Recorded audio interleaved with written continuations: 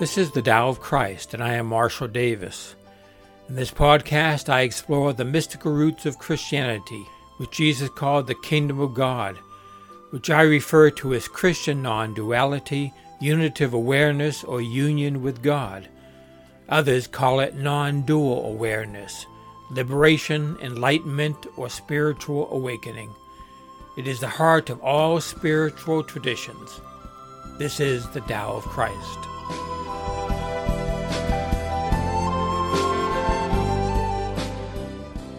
Good morning, this is Marshall Davis.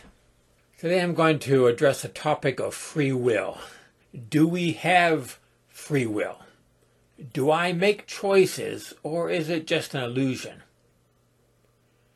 Every morning for breakfast I have cereal with soy milk and fruit, and I choose between 3 different types of cereal that I keep on top of the refrigerator. I decide, or I seem to decide, whether that particular day I feel like Bran Flakes or Life cereal or shredded wheat, the original Big Biscuit, not those little hard pellets that they make now. Or maybe I might even choose to have hot oatmeal if I want to take the time to make it. So I weigh the possibilities and I decide, like this morning, I decided that I felt like shredded wheat. And instead of the blueberries that I tend to have with my cereal, I decided to have a banana and some dried cherries. It seemed like I was making these choices, that I had free will when it came to these things. Did I? Or was it all decided for me? It's an age-old question. Religions and philosophies have struggled with it. When I was an evangelical Christian, I went through a phase of embracing Reformed theology.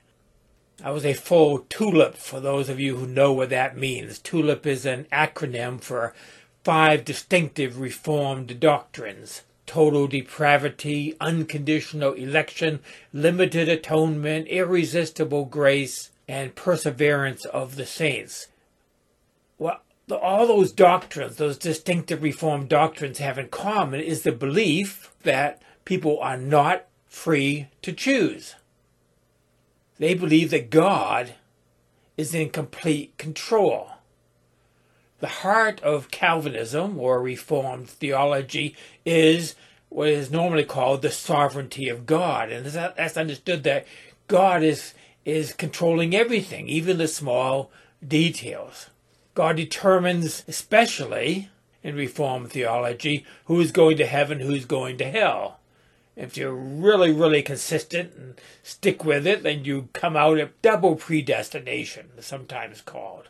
We have no choice in the matter, it's said. We cannot choose to do right. All we can choose to do is wrong, which is no choice at all. We are slaves to sin, this theology says. Martin Luther, the father of the Protestant Reformation, wrote a book entitled The Bondage of the Will, which talks about this. He says that humans have a will, but it is not free. We can do nothing but sin. We are natural-born sinners. It all has to do with the fall and original sin in Reformed theology. I really don't want to talk any more about that. I mention it simply to demonstrate that a large portion of Christianity these days, especially in evangelicalism, believes we do not have free will. And science seems to concur. For quite a few years, neuroscientists have been conducting experiments to predict the choices that participants make up to 11 seconds before the subjects are consciously aware of their decisions. It appears that choices are made unconsciously before they become conscious. Thoughts as well as decisions happen before we, as far as our consciousness, makes them. So, it seems that if there is free will, it's not the conscious mind that is making the decisions. It's the unconscious mind. Now, that does not eliminate the possibility of us having free will, but it certainly changes it. If it is the unconscious mind making the decisions, is that us? Or is it our body? Or is that social conditioning or our genes? As a Christian, I like Friedrich Schleiermacher's quote, advocating limited self-will, I guess you could call it. He said, "We can do what we will, but we cannot will what we will." In other words, we are free to do what we want, but we are not free to want what we want. Meaning that we do not have control over our wants.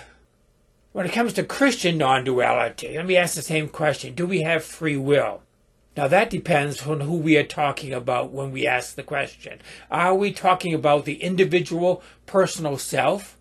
Well, the self is seen through as an illusion. The self is just an idea in the mind.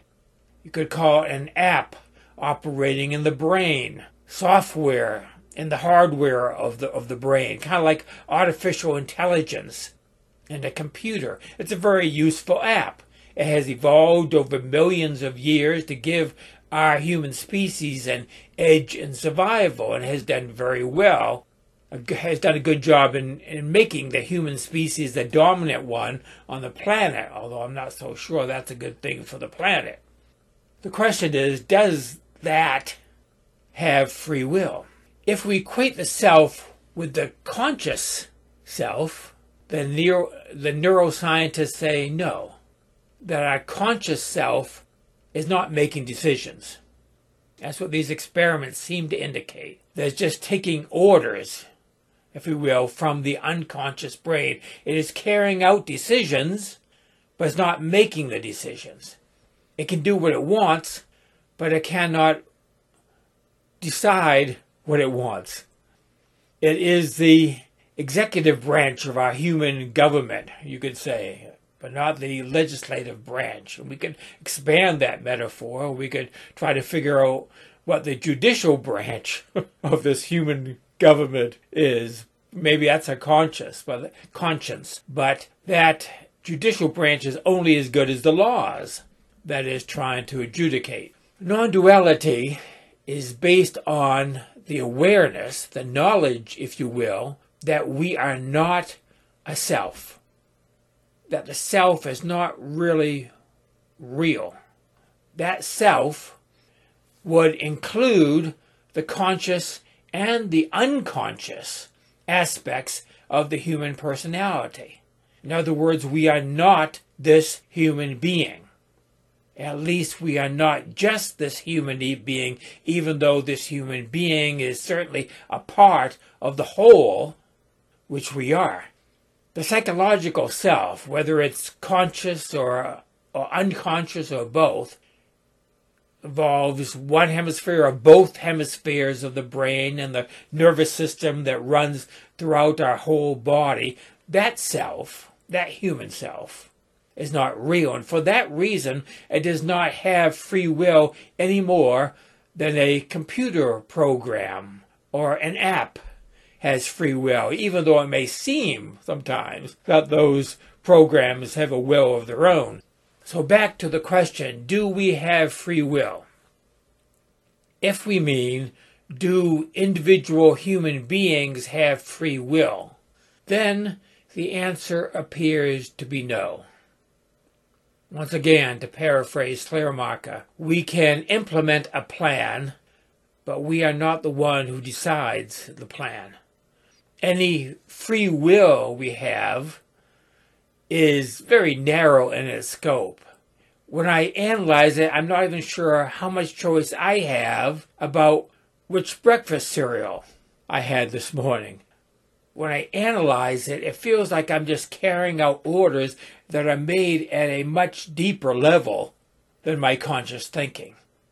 It is determined by how my stomach is feeling and the preferences of my taste buds, which have been trained by my culture and my upbringing.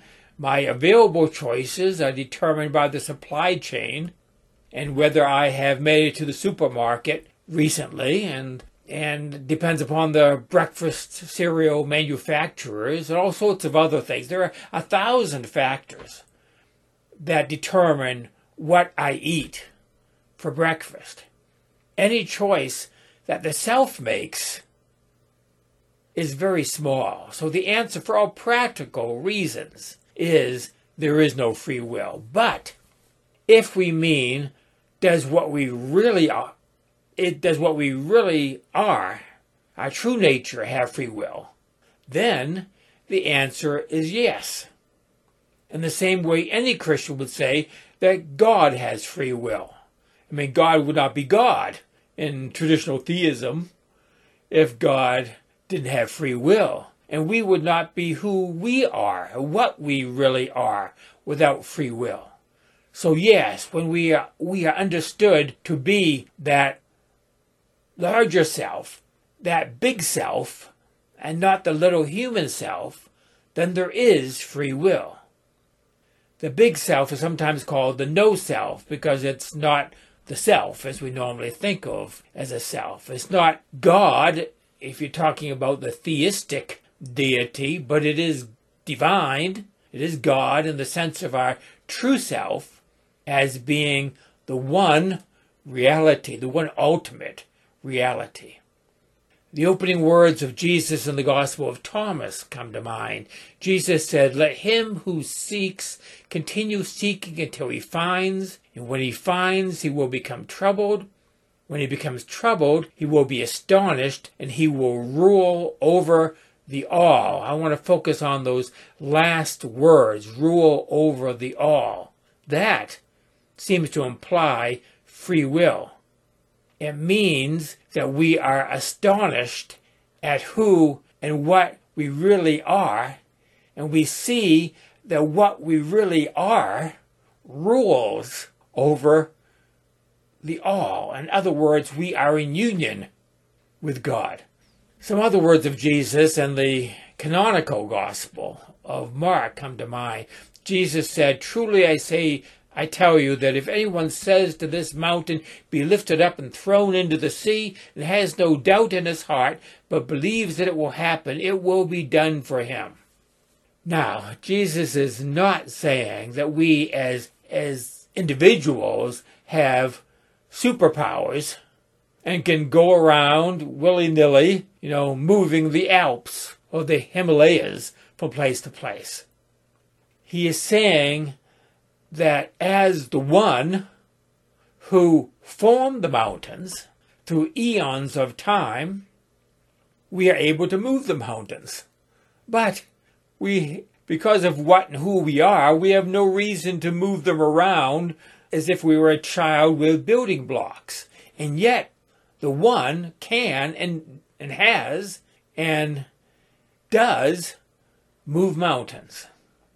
So, when it comes to free will, you have to think big, our bigger identity. Think in terms of mountain building. Think in terms of eons of time, not in the microscopic lifespan of a human being. See through the eyes of God. See as the eyes of God. This little genetically programmed and culturally conditioned and psychologically stunted human does not have free will. But what we really are is free. It does not have free will. It is free will. It is perfect freedom. So enjoy that freedom. That is it for today. Grace and peace to you.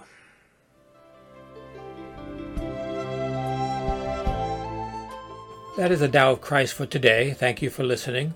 You can access other episodes of this podcast at thedaoofchrist.com. You can also find these podcasts in video format at my YouTube channel at christiannonduality.net. My blog, Spiritual Reflections, can be found at marshalldavis.us. There you will also find a link to my books and my email address. Join me next time for another episode of the Tao of Christ.